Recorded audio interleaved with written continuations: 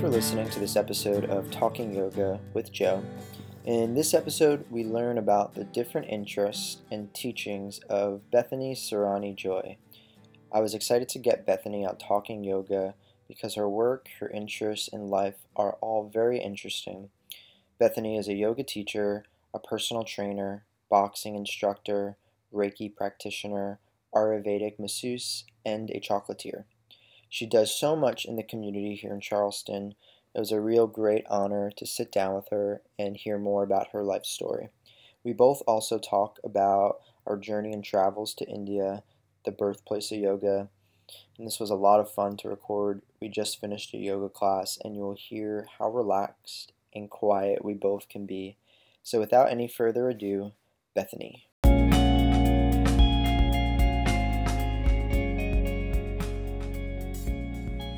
Bethany, thank you for your class, and you had quite the day. Yeah.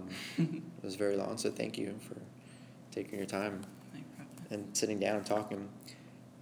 So, I'm super impressed by you, and you need to learn, it seems like. So just to start from the beginning, you are a yoga teacher, personal trainer in boxing.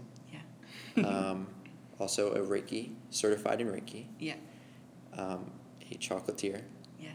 You make chocolate. And am I missing anything else? I do Ayurvedic massage.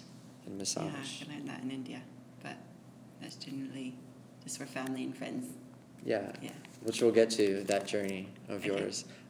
I guess first question, take me to where you were physically when you kind of started on this path.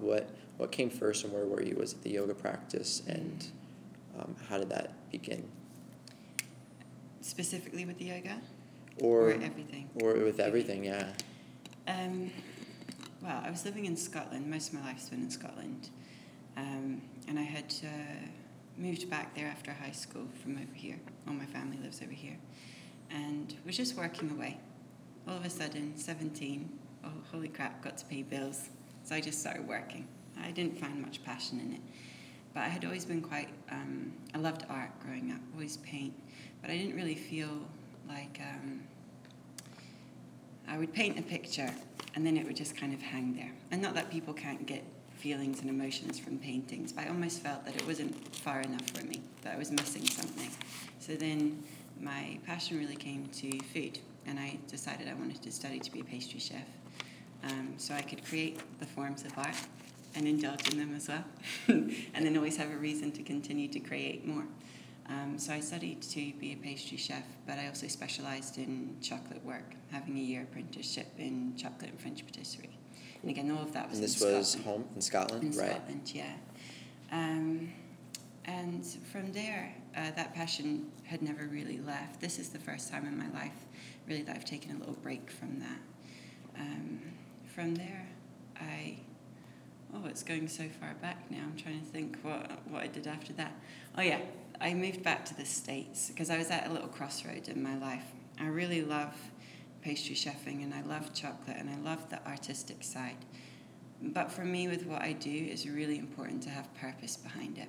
And I almost felt like it was just too much of a luxury, and I didn't really see what purpose it had. So I came back to the States where my family were and spent about 9 months here. And that's when I found Holy Cow Yoga in West Ashley, and I did my 200-hour training there. And this is in Charleston, in South Carolina, yeah. Yeah. And that was really, hugely transforming for my life, because especially I was in a place where I didn't really know where I was going. I had just gone through a breakup as well, everything's kind of up in the air, and kind of really went into depression. And then I found through yoga that absolutely nothing physically changed in my life, but by changing my mindset, absolutely everything changed, just like that, because I was seeing things differently. And while I was practicing that, I started teaching it here in Charleston. And then I got an email randomly one day from one of the top chocolatiers in the world. I had met him in my first year apprenticeship, where he was one of the judges for the World Chocolate Masters competition. and I was the little apprentice for my boss who was competing in the competition. And we had sort of become friends since then, messaging every now and again, but I hadn't heard from him in a while. And he said he had a project he wanted me to work on, asked if I was interested in it, and that's what took me back to the UK. So I went back into the world of chocolate, working for a company called Hotel Chocolat, and that's where I really... So started with chocolate, went over to yoga, then kind of that path, went back to exactly. And at that point, I was kind of, again, I didn't really know the past, so I was very open to just kind of living until seeing what was right.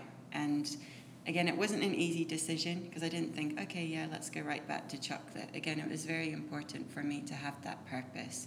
So I started researching everything about the company, and that's where I learned the bean to bar process.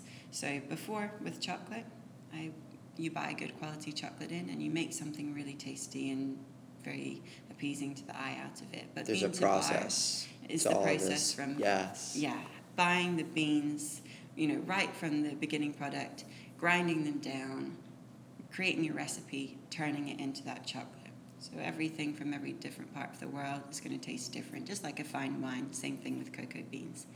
And also they had a lot of foundations set up in poorer countries that really helped farmers thrive in that area. So that's almost where I found my meaning for it. I wasn't directly helping, but I was part of something that was a bigger picture. And so I continued to work there.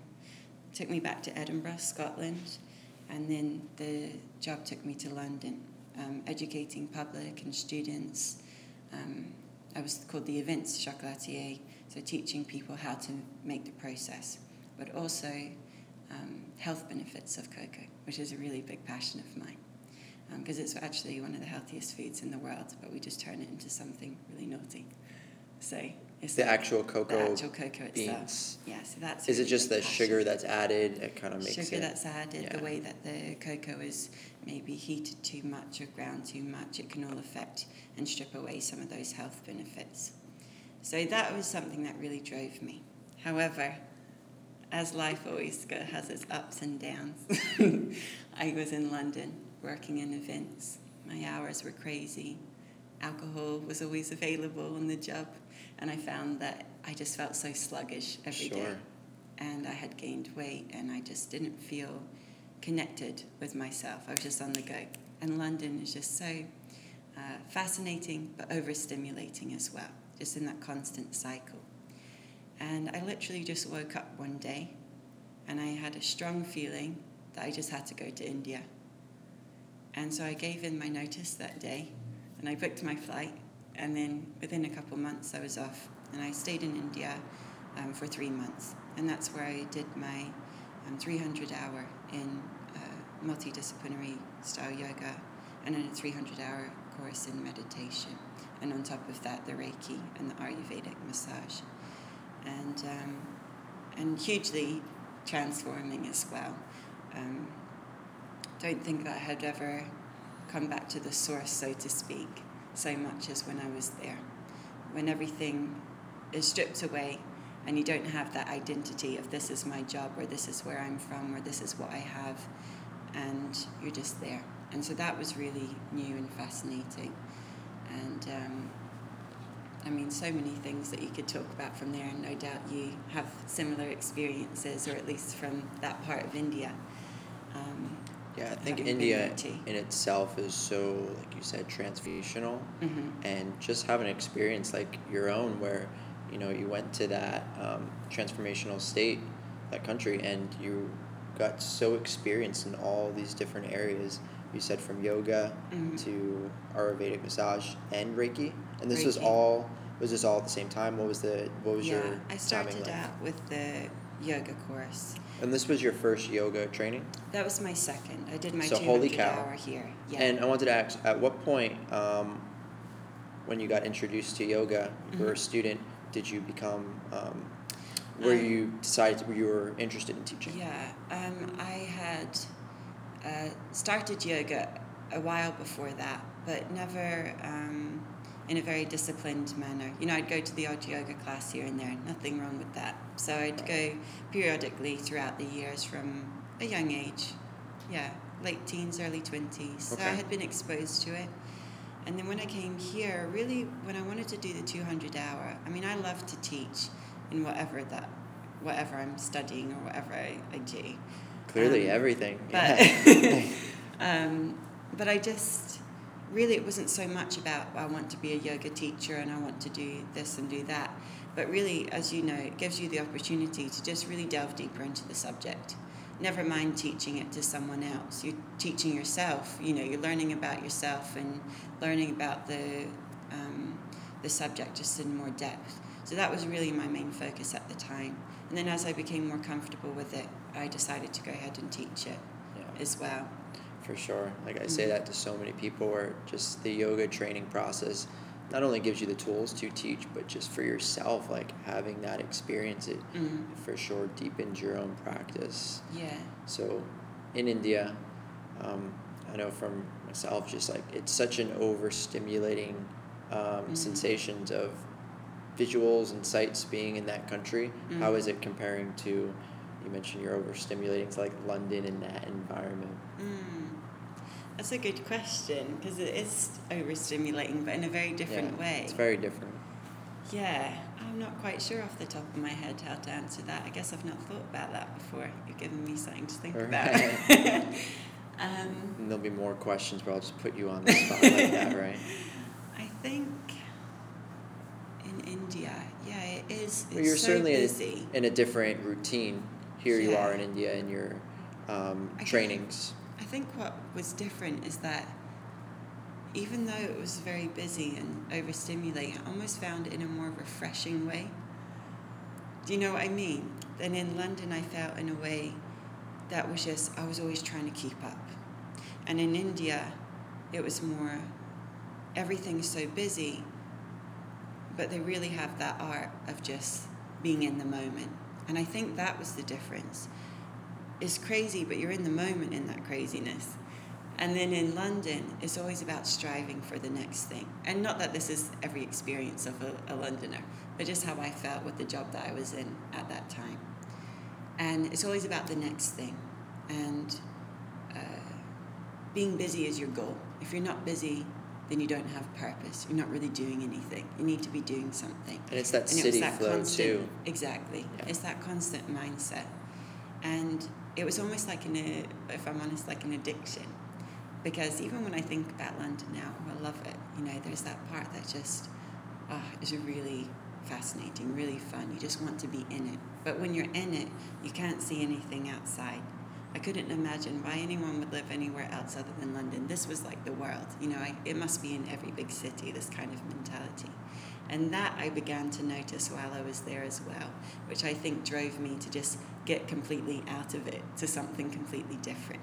That I wanted to remind myself that this wasn't the world and that my mind didn't have to be, confined to that and go to something very different. So yeah, India was busy, but it was so much about the moment. Didn't you find that? For sure. Yeah. I always think of India as like, it's always the extreme. Like there's nothing in between. You know, when it would, even with the climate, the weather, when it would rain, I just remember in Dharamsala, like being out in the mountains, it would just pour down. Yeah. When it was beautiful out, it was extremely beautiful. Like there was just it was just one or the other. And even from just that sensation of landing, you're just overstimulated with all these different things. But to what you said, like there is a presence. You do become more present with everything that's around you. There's not so much of a rush in the culture. And we're in similar areas. I know you did most of your training in Rishikesh. Yeah. And you were a little further up. Yeah, in Dharamsala. Different climates. Yeah. Just a little bit. But I would say pretty similar, perhaps, for the training process and getting the essence of the Indian culture. So you were out there for about a little over a month? 3 months. 3 months? Yeah. And in addition to your trainings, what else did you find you're outside that you were sort of looking for on your journey out there? And no joke at all. You know, I guess many people say this, but I found the most peace I had ever felt in my whole life. And you just have that time, or maybe it was my circumstance, especially, you know, with the meditation course as well. I mean, your main goal of the day is to meditate. And so you really have that time with yourself. And that's not easy, you know, at the beginning. Of course, you're faced with those layers of yourself that probably you've been neglecting or just don't want to admit, you know, that really when you meditate, I mean, you really are saying, okay, I'm going to face whatever comes to me. And I noticed that within myself and also with the close group of people that were in the course as well. I mean, we're all kind of on that journey together. And seeing how we changed from the beginning to the end was it was very, very interesting. It's not like we became different people, but we just kind of stripped those layers away a little bit. Do you know what I mean? Right. And I just felt very connected to the source, in the true self, so to speak, to God, whatever you might want to call it, that inner part of you that's just bigger than the human bodies that we're in, you know, that soul, maybe some will call it. And I felt just very free, and for the first time I could let go of things a lot easier. Which I had never had before. For yourself and for everyone, sometimes that is the hardest part, and I think that's what yoga sort of teaches you. The asana part, you know, I think the more that you give into the shape and you let the experience kind of take over, you can let go. I think that deepens your practice for sure. Yeah. And have an experience like in India or any teacher training where you're spending a lot of time in that seated posture in meditation, or a lot of time in your yoga practice. Having an experience like that is extremely transformational. You know, one thing I just was thinking of that I noticed, you know, when we're over here in like Western life, we always talk about that awkward silence, because like you always must be talking, like that's almost the way that you communicate and connect with someone. I remember feeling after the experience there that I almost couldn't communicate very well with words anymore, because you had gone to a deeper level, that when you were with people, you didn't even have to say anything, and you were just connecting with people there, just with their energy, the energy you felt from them, from sitting there.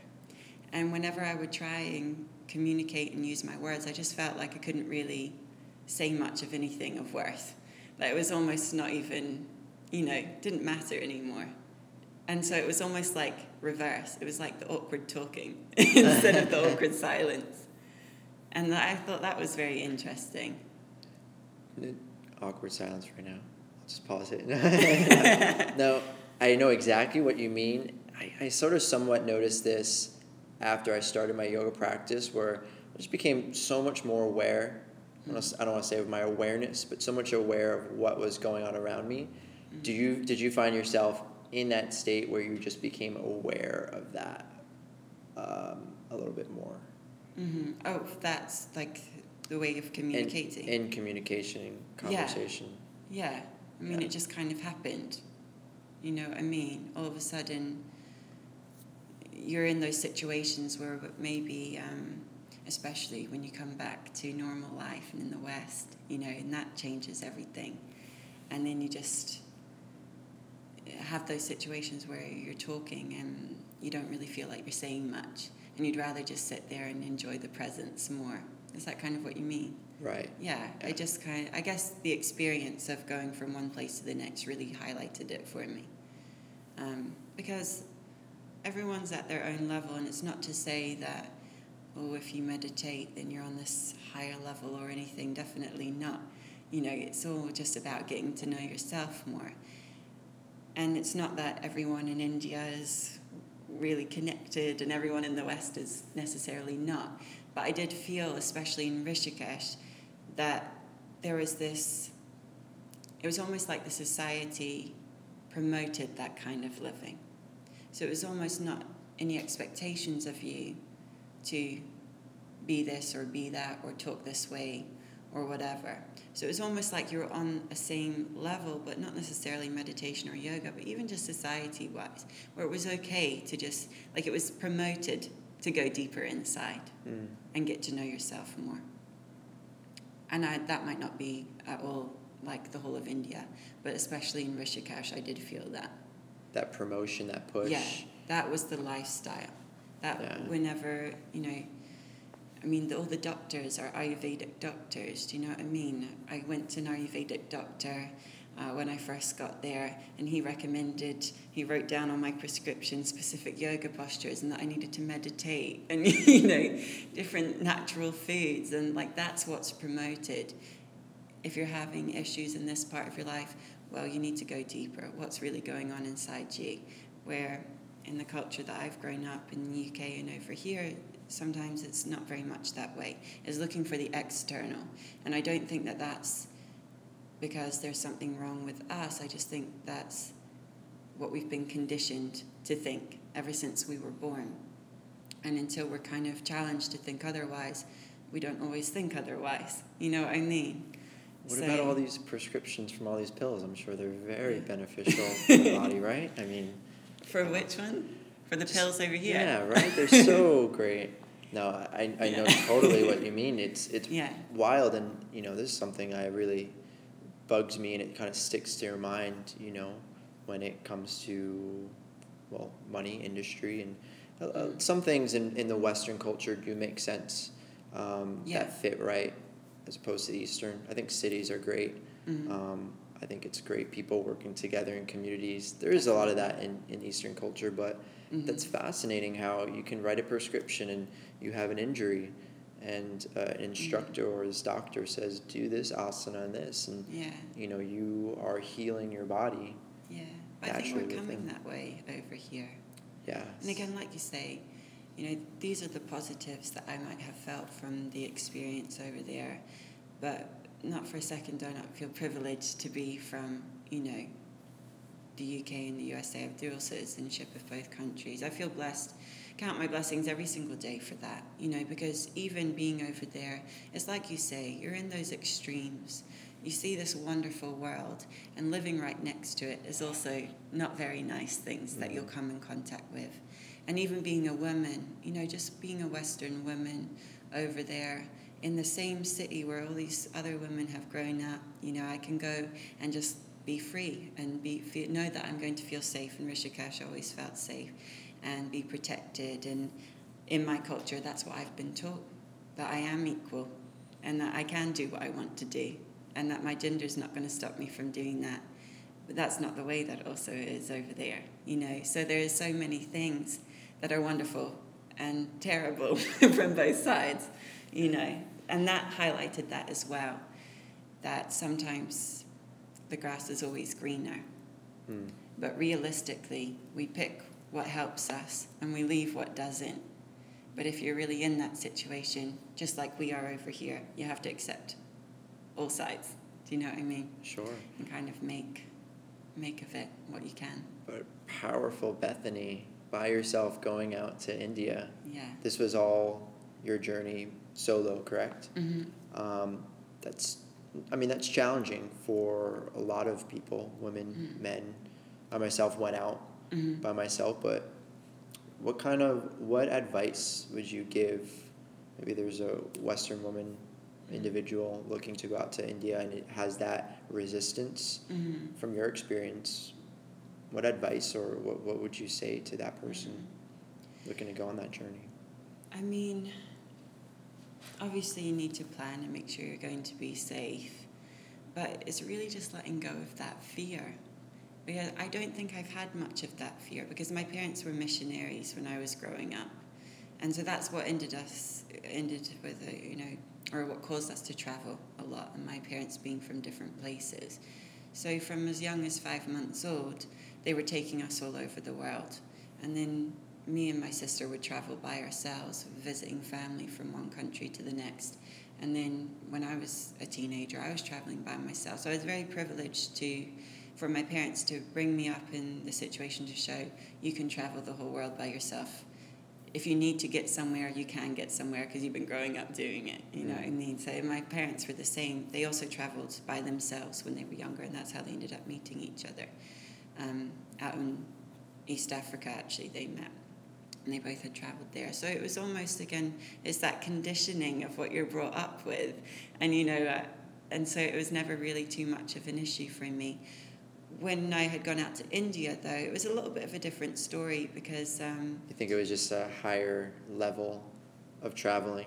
Well, also because the places I had gone in the past, like even if I had gone to Africa, family members could relate. Even my grandparents, they've been traveling their whole lives. My granddad was a reverend in the Baptist church in London for many years. And after he retired, he would travel solo to places into his old age. We would just get random photos sent to our house. He'd be on a camel in the middle of Egypt. So, he's even gone to North Korea secretly and all this.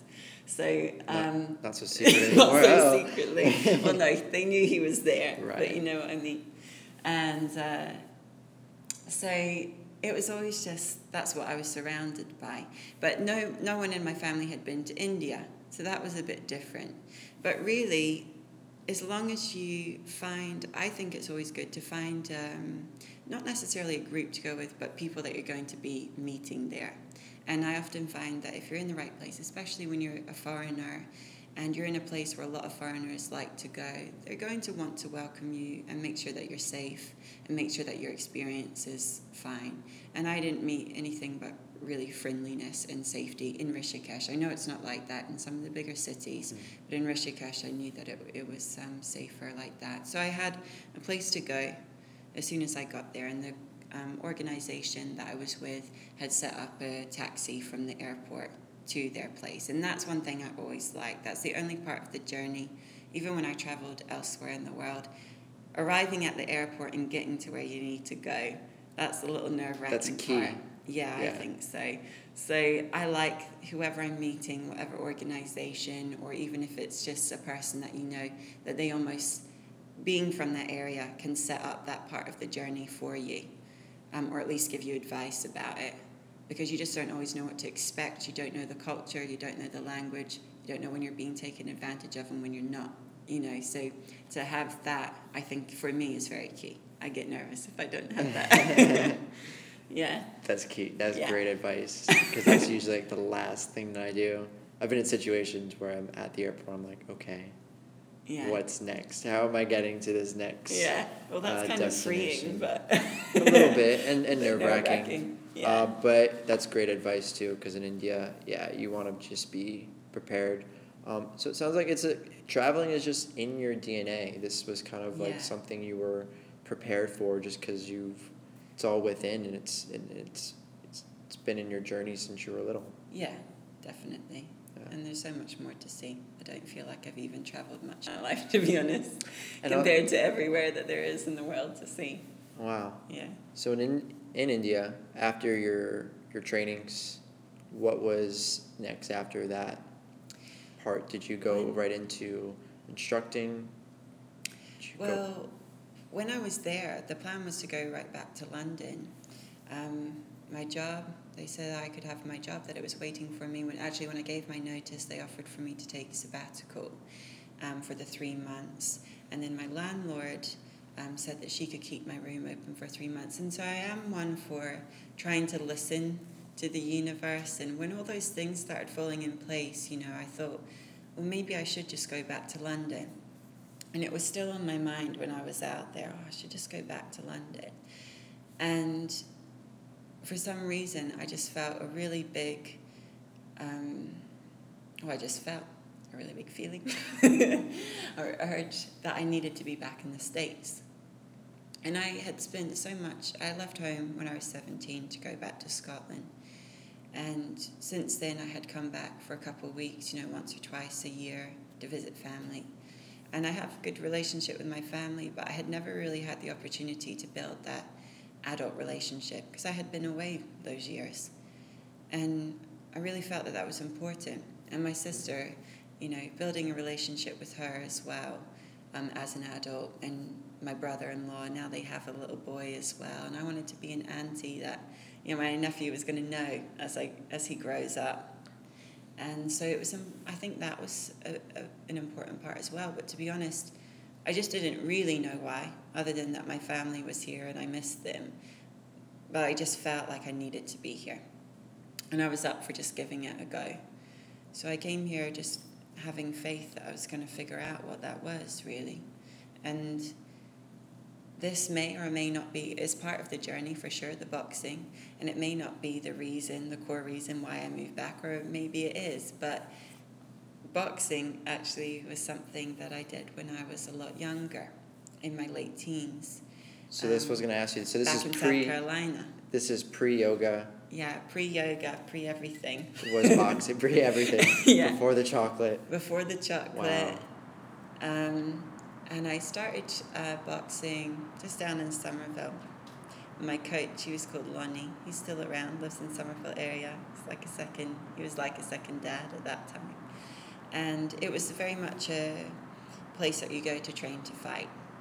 So it wasn't really any question, are you going to fight or not? That's what you did. You went there, you trained to fight.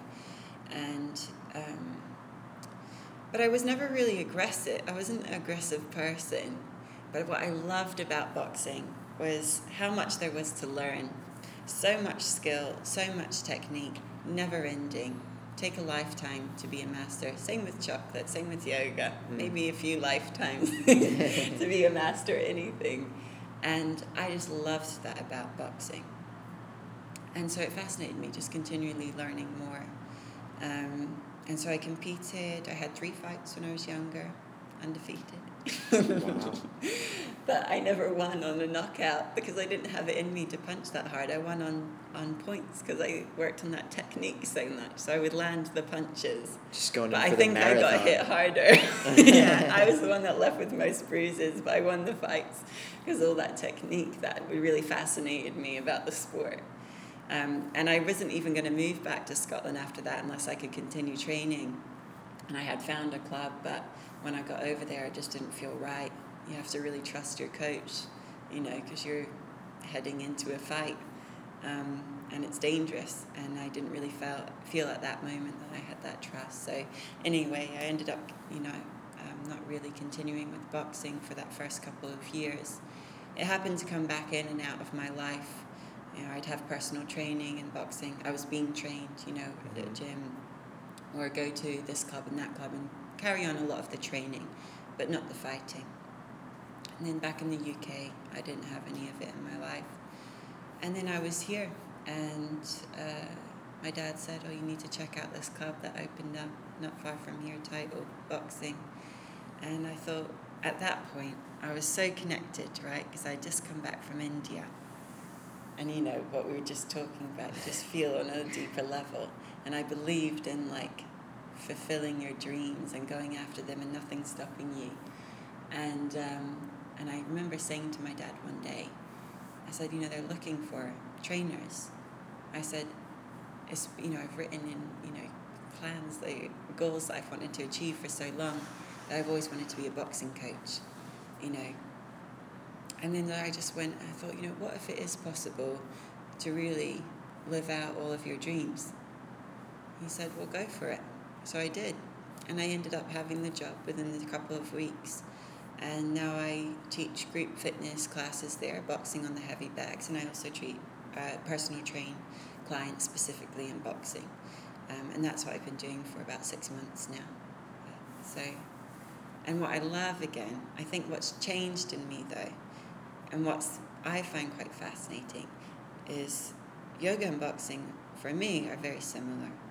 I think sometimes it can be frowned upon as very aggressive, or even from fighters, yoga is like this, feminine thing, even though it was designed by men for men originally. It seems like it can be opposites, right? Opposites. Yeah. And it's almost like people, and not complete generalization, but sometimes you can meet people from both extremes that view the others as the extremes and almost don't like them, think that they're maybe bad, and I actually find so much the same, because yoga and boxing is training the mind and training the body. You can't be a good fighter if you're losing it in your mind. Yeah. You have to keep it together. And if you keep it together and you stay focused, everything else will come. don't even need to worry about the rest. You show up and train your body every day, your body's going to be trained. But if you're not doing anything with your mind, and you're letting it run wild, then your body's not going to stay there. You flip it, and it will. Train the mind, everything else will follow. And it's the same from yoga. You know, we're often taught from a very young age to how to control everything on the outside, how to control this or the job or the work or the relationship or the friends, how to try and keep everything in control. But actually we haven't even trained the mind at all, and it runs wild, and that's why everything else comes so uncontrollable, or why we always feel or often feel the victim, right? Often we feel the victim, or we feel lucky, because in our minds we're very small, we don't have that control, but actually really, you know, we are powerful beyond measure, but we have to realize it first, and that comes from training the mind. So I find a lot of the similarities between the two.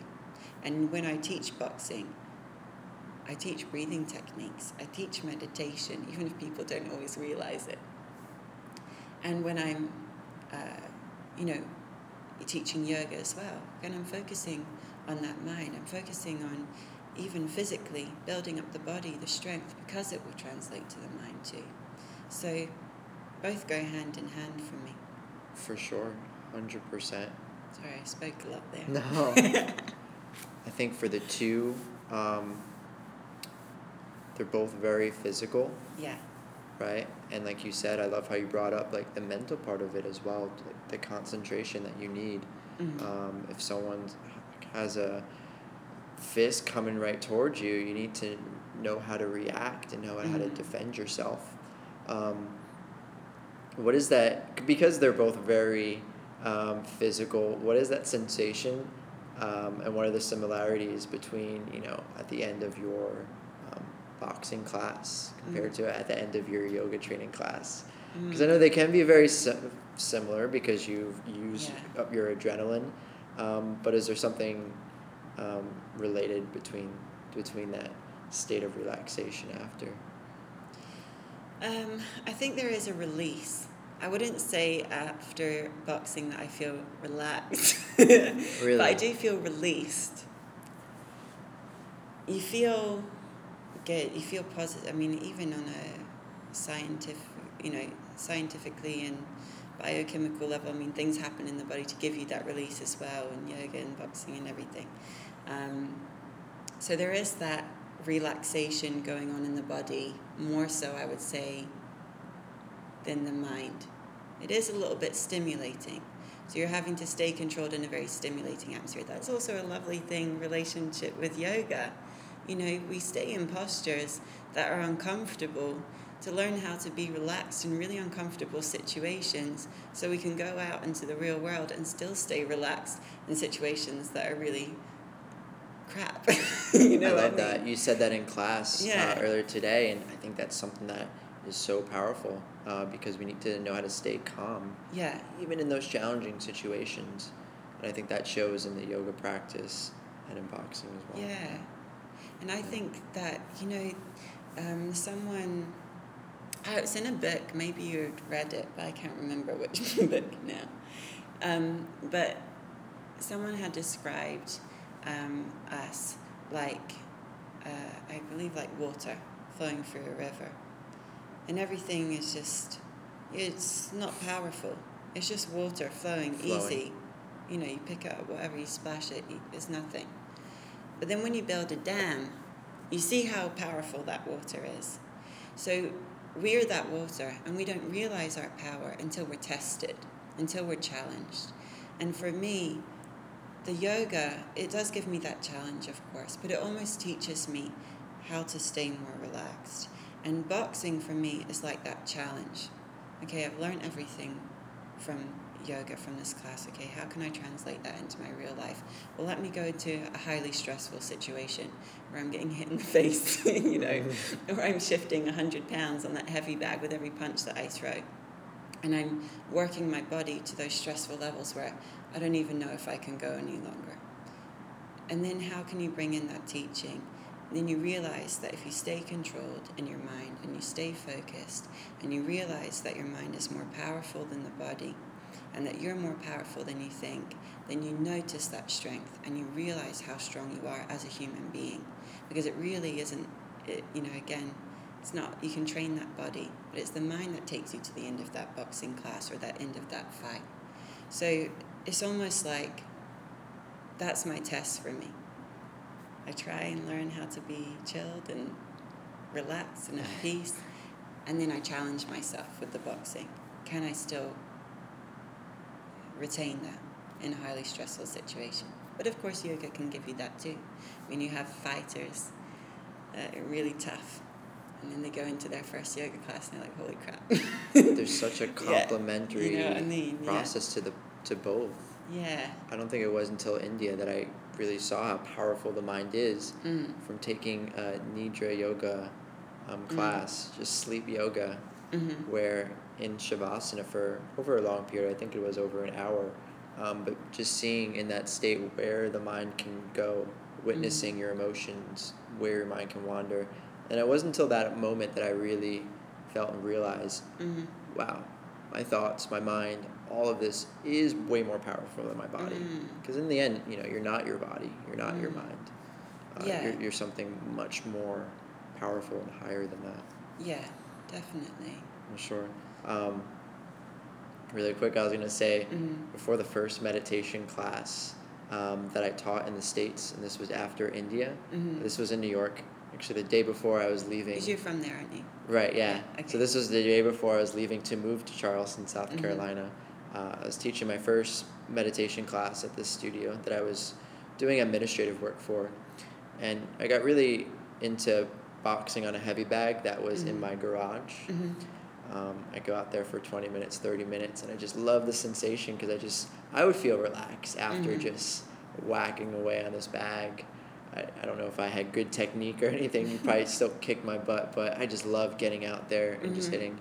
Cool. So I did it for a little bit, and I went right to teaching my first meditation class, and I didn't think about it. I just did it, and then I realized, wow, I feel so relaxed right now because it was opposites, I felt like, where one was very destructive, and you're using a lot of power, there's the sensation in the hitting of a heavy bag, and then just that sensation of letting go and being somewhat peaceful.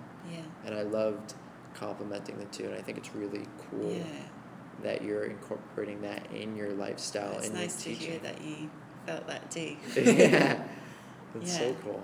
So I'm going to put you on the spot now. I'm going to throw a few questions at you. Okay. Don't even think. I'm not good at that, but I'll try. You're very good. You're on an island, stranded. Oh no. Oh God, okay. What book? You just have one book that you're going to bring before you go to this place where you're going to spend like 6-7 months by yourself. What book are you bringing with you? I have two in mind. The first one that popped into my head is the Yoga Sutras. Any particular version or commentary? Yeah, I have one, but I don't know who. I'd have to check on that one for you. But any Yoga Sutra? Yeah, but definitely with commentary on it. Otherwise, I wouldn't really have much of a clue, what I was talking about. I like even just the Sanskrit. Yeah, just itself. Sanskrit, right? And also Bhagavad Gita. I love that. That's my favorite book, and I always think about that. And you've read the Bhagavad Gita? I've been on and off through it. I've actually, because I drive everywhere to all my classes, it's really nice listening to an audio book of it. So I'll just drive and I'm listening to a translation or commentary of it now. I have the Bhagavad Gita as is. I haven't dug deep into that. So I just like it because, as I'm sure you're aware, then it's just like that conversation between you and your inner self or God, or however you might describe that. Just constantly questioning yourself, to be curious. And as my yoga teacher from Holy Cow said, just always be curious and don't take anything as absolute. And so the whole book is just that conversation of this gentleman who's going through a battle, but in the book it's that physical battle, but really as we discover it's more that internal battle, which I think that we all know, obviously, no doubt go through. And what's most frustrating about the book, but also what's most wonderful about the book, is that they never give you any answers. This is the answer. Yeah. This is the, And often when we're in those challenging times, we just want someone to tell us what the answer is. But the Bhagavad Gita just challenges you to find that answer for yourself. And every answer is specific to every individual person.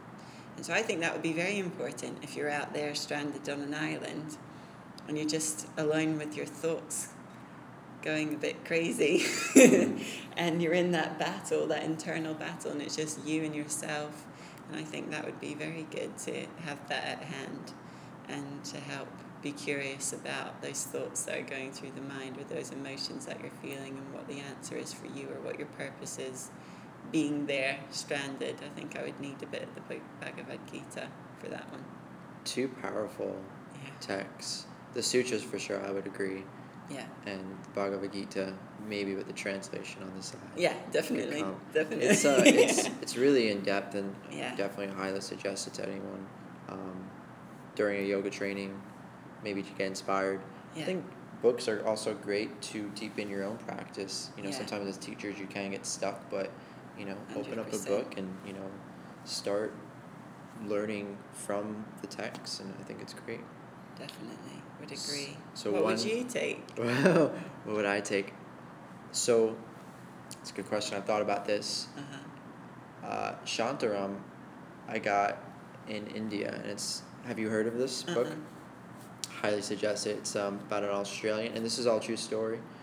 This guy is in Australia.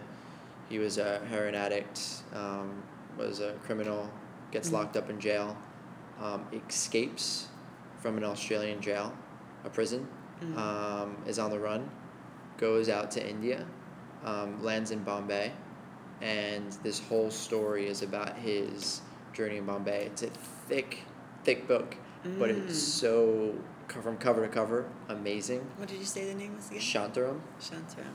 And this guy, Gregory Richard, I think his name, I can look it up, but he has this amazing journey. I mean, the things that he gets into, you're reading it and you don't think it's real. Like, it's crazy. I think they're making it into a movie. Johnny Depp is like producing. All right. I think it would be all right. That sounds good. I think it would be cool to see it into like a series or something, but definitely suggest it. That's on my top book. I think that and the sutras. I think those are great. I also really like documentaries. So any documentary that do you enjoy documentaries? Yes, I love them. Right. Can't get enough. Yeah, they're so. I think they're cool with them movies. Yeah. But what's your favorite documentary if you had to choose now that you would recommend? My favorite documentary. I don't know. I watch just any random one that comes along. I have to give that. I'm not supposed to give it thought, but I'm trying to give it thought. Any particular genres of documentaries that you like? Things on like history or I like social? Things on health. Health? Yeah. I like things on challenging you to think outside of the box in regards to health and the world and what's really happening. And again, it's all that conditioning. What we grow up to believe is the right way to live, and actually how, not to get all depressing and all that, but actually how we're very controlled by everything, down to what we eat. That's probably what I watch the most of. Nutrition, food, diet, what goes into it, what we're tricked into believing, but also helps me to try and hold myself accountable, because I think that having that knowledge is harder. Like when you watch documentaries and you're exposed to this new knowledge, it's like same thing with yoga. When you have the knowledge of maybe what you think or you believe or your personal convictions of what's right and wrong, but out of convenience you go and live another way. Because you have that knowledge, you have more responsibility. So it's harder to live the opposite way, Do you know, I'm not explaining very well. But I guess what I'm trying to say is even in regards of things like the way that other creatures are treated, animals and all of that, to produce just a nice taste on our tongue. I'm not about to sit here and say that I don't eat meat on the odd occasion, definitely enjoy a bit of ice cream, you know, all Right. these kind of things. I do, my diet is predominantly vegetarian, but if I constantly reminded myself every day of what other beings had to suffer through, to have just that nice taste on my tongue, then, you know, no doubt it would cause me to live a much different way. And so I find that when I watch the documentaries, it gives me that boost, and it reminds me, actually, I don't need to just go along with the daily grind and live with what people are telling me I should be living or should be eating, or you know what I mean? It's so and it refreshing. challenges you to think a bit more about how you're living your life. So that's generally what I watch the most of, health and food. Have you seen Cowspiracy? It's on Netflix. Yeah, I don't think I have, because I've seen it on Bethany, there. please watch But I it. haven't seen it's that right one. up your alley. Yeah.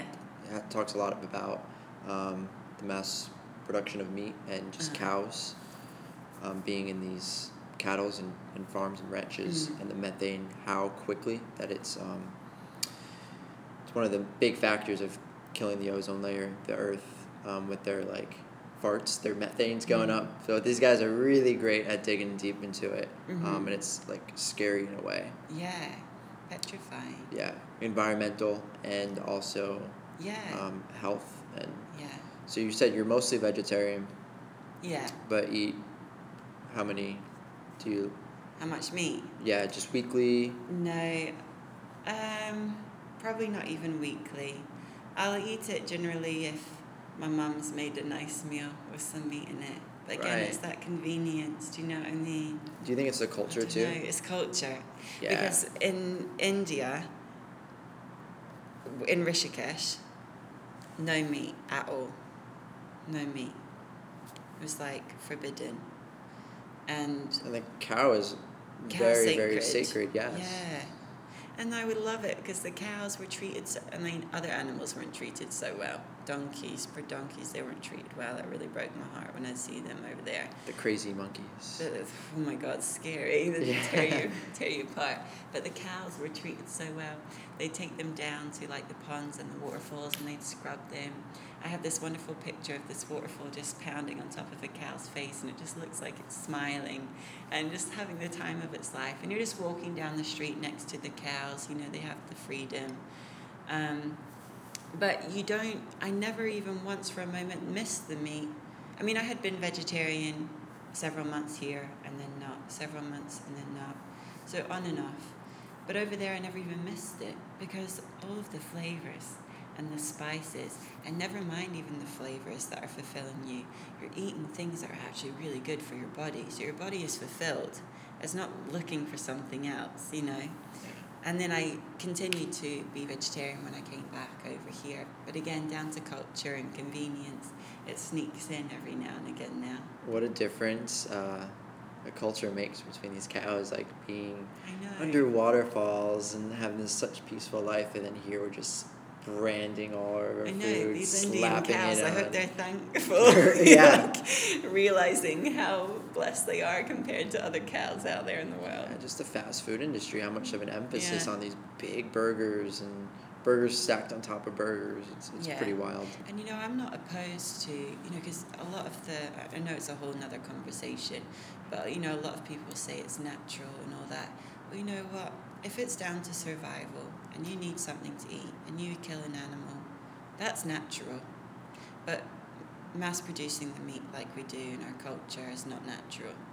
And that's what is a struggle. That's what I like to watch on the documentaries, opening my eyes up to that a bit more. Because we can always trick ourselves, I need the meat, or everyone tells us we need this or we need that. But do we actually? We need to find the information for ourselves.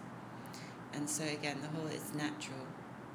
Yeah, I'm down. If I was, starving and something was going to kill me for food and I needed to survive, that's a basic instinct of like every creature, survival. And you have to kill a fish or whatever. that's natural. But again, treating animals the way that we do to mass produce and having all the waste that we do of those animals that are just dying needlessly and treating them the way that they are, that's not natural at all. That's what I have more of the issue with. And I think it's life. Life eats life. Yeah. I mean, it's all around us. We eat plants. Yeah. They're a form of life, and yeah. we put that in our system, and it's all. But I agree. Mass. I mean, the production of animals it's a whole nother story and a whole nother part of all this. I don't think we always realize it until it's blatantly put there in front of us. I remember I had to read that book by Sharon Gannon, Vegetarianism, in my first yoga course here in Charleston. And I remember we were even watching a documentary on the same day that we were discussing the book. And I remember asking my teacher, but just, I just keep forgetting. Or I keep saying, I just keep forgetting. I know the importance. I know how horrific it is. And then I forget. It doesn't really matter. It's there and it's food. And she said, just close your eyes and sit up tall. And so we just sat there. And then a few moments later, she said, now pick your posture back up. Immediately, just like that, we had already left our posture. We had forgotten about the posture. She was trying to make the point that it's constantly reminding yourself. You have the responsibility to do that. We sit there, we fall out of posture, constant reminding, sitting up tall. A few moments later, constantly reminding yourself. And that's the practice of yoga. It's constant. It's not even daily. It's moment to moment, whatever you're trying to accomplish. You know what I'm saying? Yes. I don't know if I explained it very well. No, you explained it great. Yes, that's true, but also the balance between that and letting go as well. Yeah. 'Cause maybe that your back is sore and you're just meant to just lay down instead. But coming back to checking in, coming back to what you're putting in your body. Yeah. If you're putting in that meat, have that connection with meat. I think hunting is fascinating if you're having that source for yourself. I think the practice of yoga, it slows things down, maybe boxing as well, or other physical sports, but it slows things down for you and you become much more aware of what exactly is part of your body, what you're putting into it. And I think in a way you're using it for fuel. Yeah. You're giving energy to yourself, and of course meat is going to have a lot of high protein. There's an article too about when we started eating meat as humans, how our brain size sort of just doubled and expanded dramatically. Oh, really? Yeah, so there's lots of benefits to meat, but like yourself, I consider myself, well, not full vegetarian, but right now I'm in between a flexitarian. I like that. I never heard that before. Yeah. Our culture, the Italian culture, there's certain meats when they're fresh. Yeah. Especially in New York, you're going to these butcher shops, and it's very tasty. Yeah. Put it that way. Yeah. So, quickly, last question. I know you just sort of started this week, and you told me briefly about it before we started.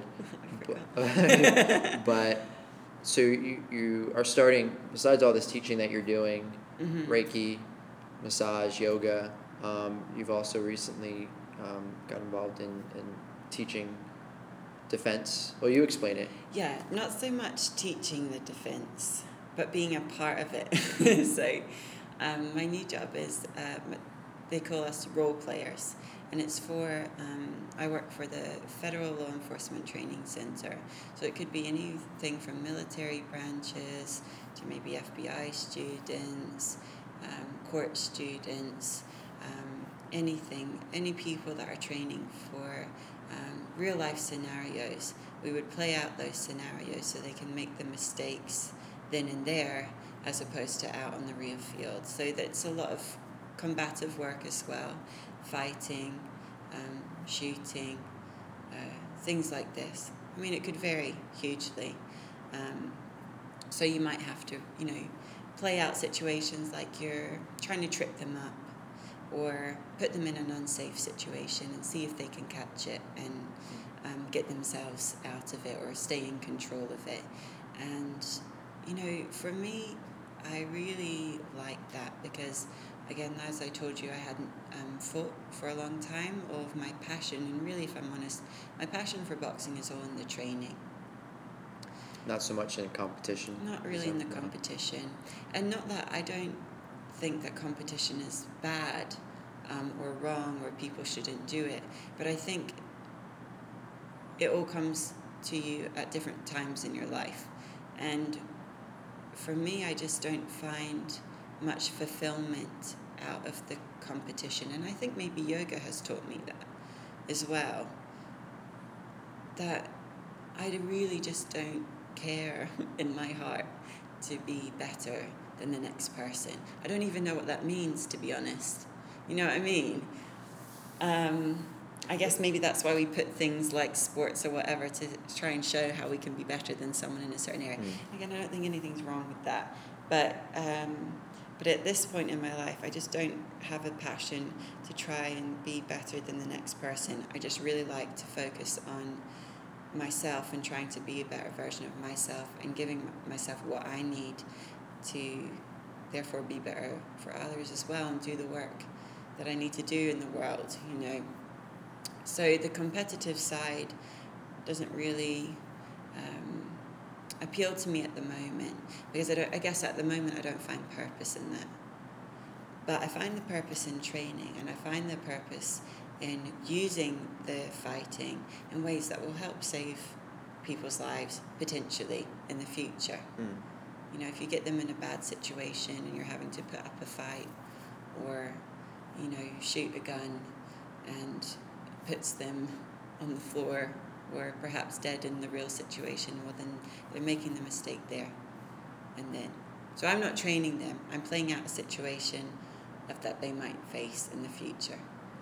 This is tools for life versus death. Yeah. It sounds like. And I'm very new to it, so let's see what comes of it. That's so awesome. But I like that aspect of it. In fact, I just haven't been even sparring much, even since I got back into boxing. Again, it's more about the training or training the clients to spar. But all of a sudden, thinking about the purpose that the job has behind it, it has me really interested in sparring again and getting those skills where they need to be and being in those more, even more stressful situations. Well, it's so powerful.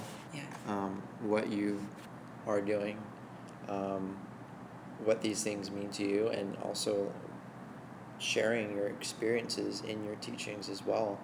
Everything from your boxing, your yoga, to the new work that you're doing and the services that you're providing for Reiki massage.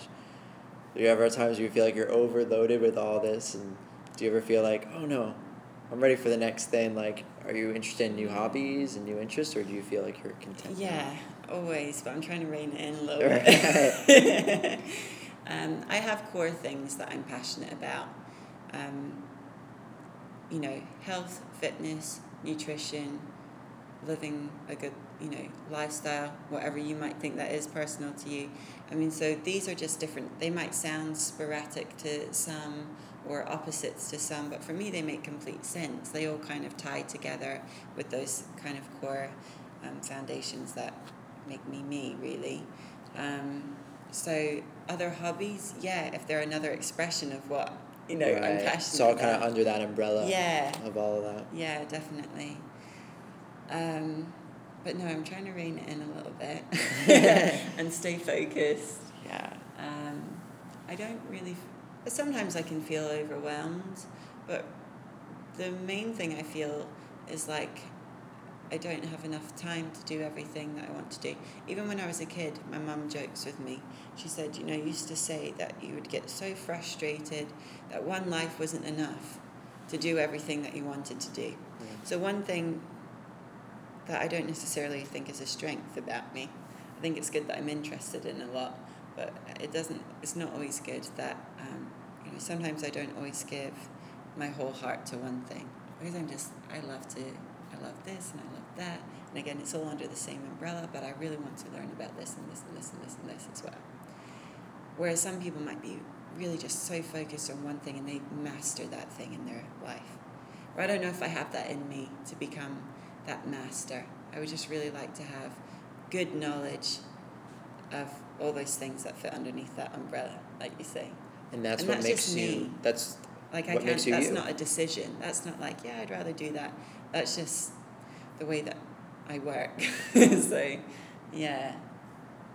Well, it's totally inspiring for myself, but just for people listening, people hearing, that you can have these passions, these interests, work hard, follow through with them, and make it part of your lifestyle. I think a lot of people have all these interests and they're so stuck in, the systems, and it's hard to break out of it. But you're a true testament to say, hey, I love all these things, and you pursued them. So thank you for not that it's always easy, or right, I don't of fall course. back into it, but yeah, definitely, again, that constant reminder to try and think outside the box is so important.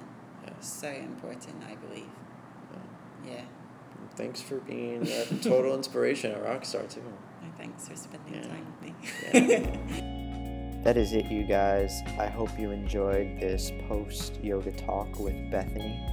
Please take one more minute and go into your iTunes store, rate, comment, and please let me know what you think.